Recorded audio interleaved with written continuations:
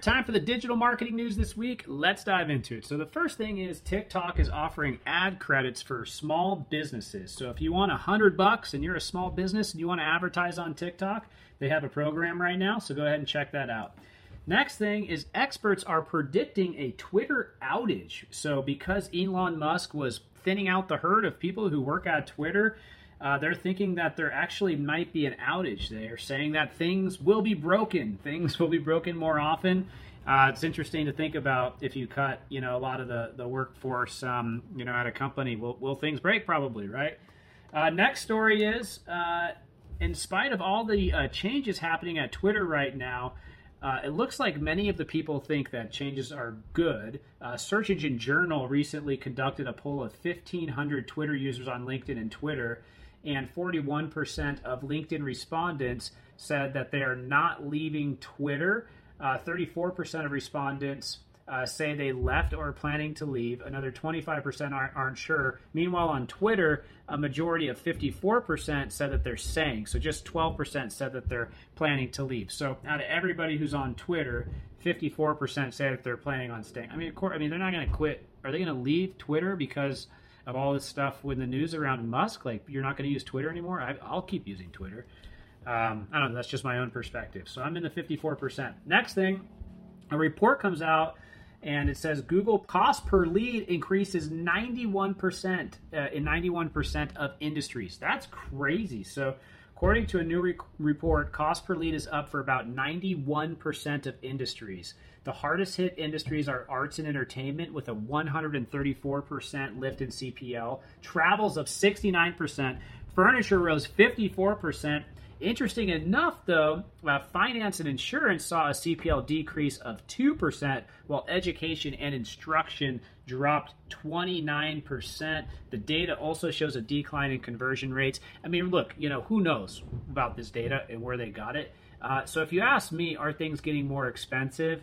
I would say it's 100% industry dependent, because like e-commerce lately has really started to see a reduction in demand in general. And so, but it's also going into the holiday season. So we're going to have a great holiday season. Might not be as big as in the past. Obviously, there's been a lot of things impacting e-commerce. But in general, for that story, it's all dependent, obviously, on the industry.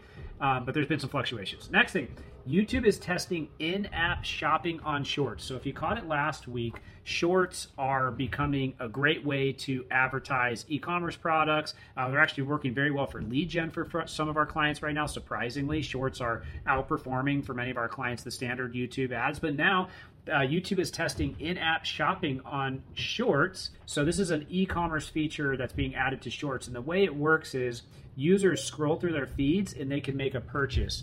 And the other thing that's kind of cool is content creators can snag 45% share of the ad revenue. So now we're not just talking about YouTube Shorts being connected to like a shopping feed that goes into your website, which is also an option. Now you can actually do in-app shopping.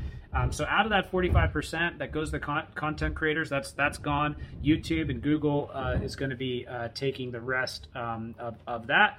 And it's another money-making opportunity that YouTube basically took from TikTok. Next thing, TikTok is launching in-app e-commerce features.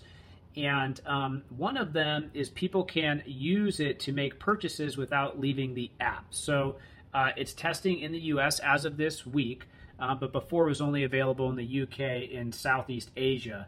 And they said that they've seen a positive impact of what they're calling TikTok Shop, and they're excited to continue experimenting with it. Next story, Microsoft Video Ads are now widely available. So it's in pilot for more than a year, but now it's here. And you can now run video ads on the Microsoft Audience Network in the US, in Brazil, in Canada, UK, France, Germany, Australia, New Zealand. And you can target ads based off of user interest gathered from Bing, Microsoft, and most importantly, most excitingly, LinkedIn and other activities as well. Next thing, regarding Google, you can use dots instead of comma in review structured data, they say. So there's a little hack for you if you want to get wild with your structured data.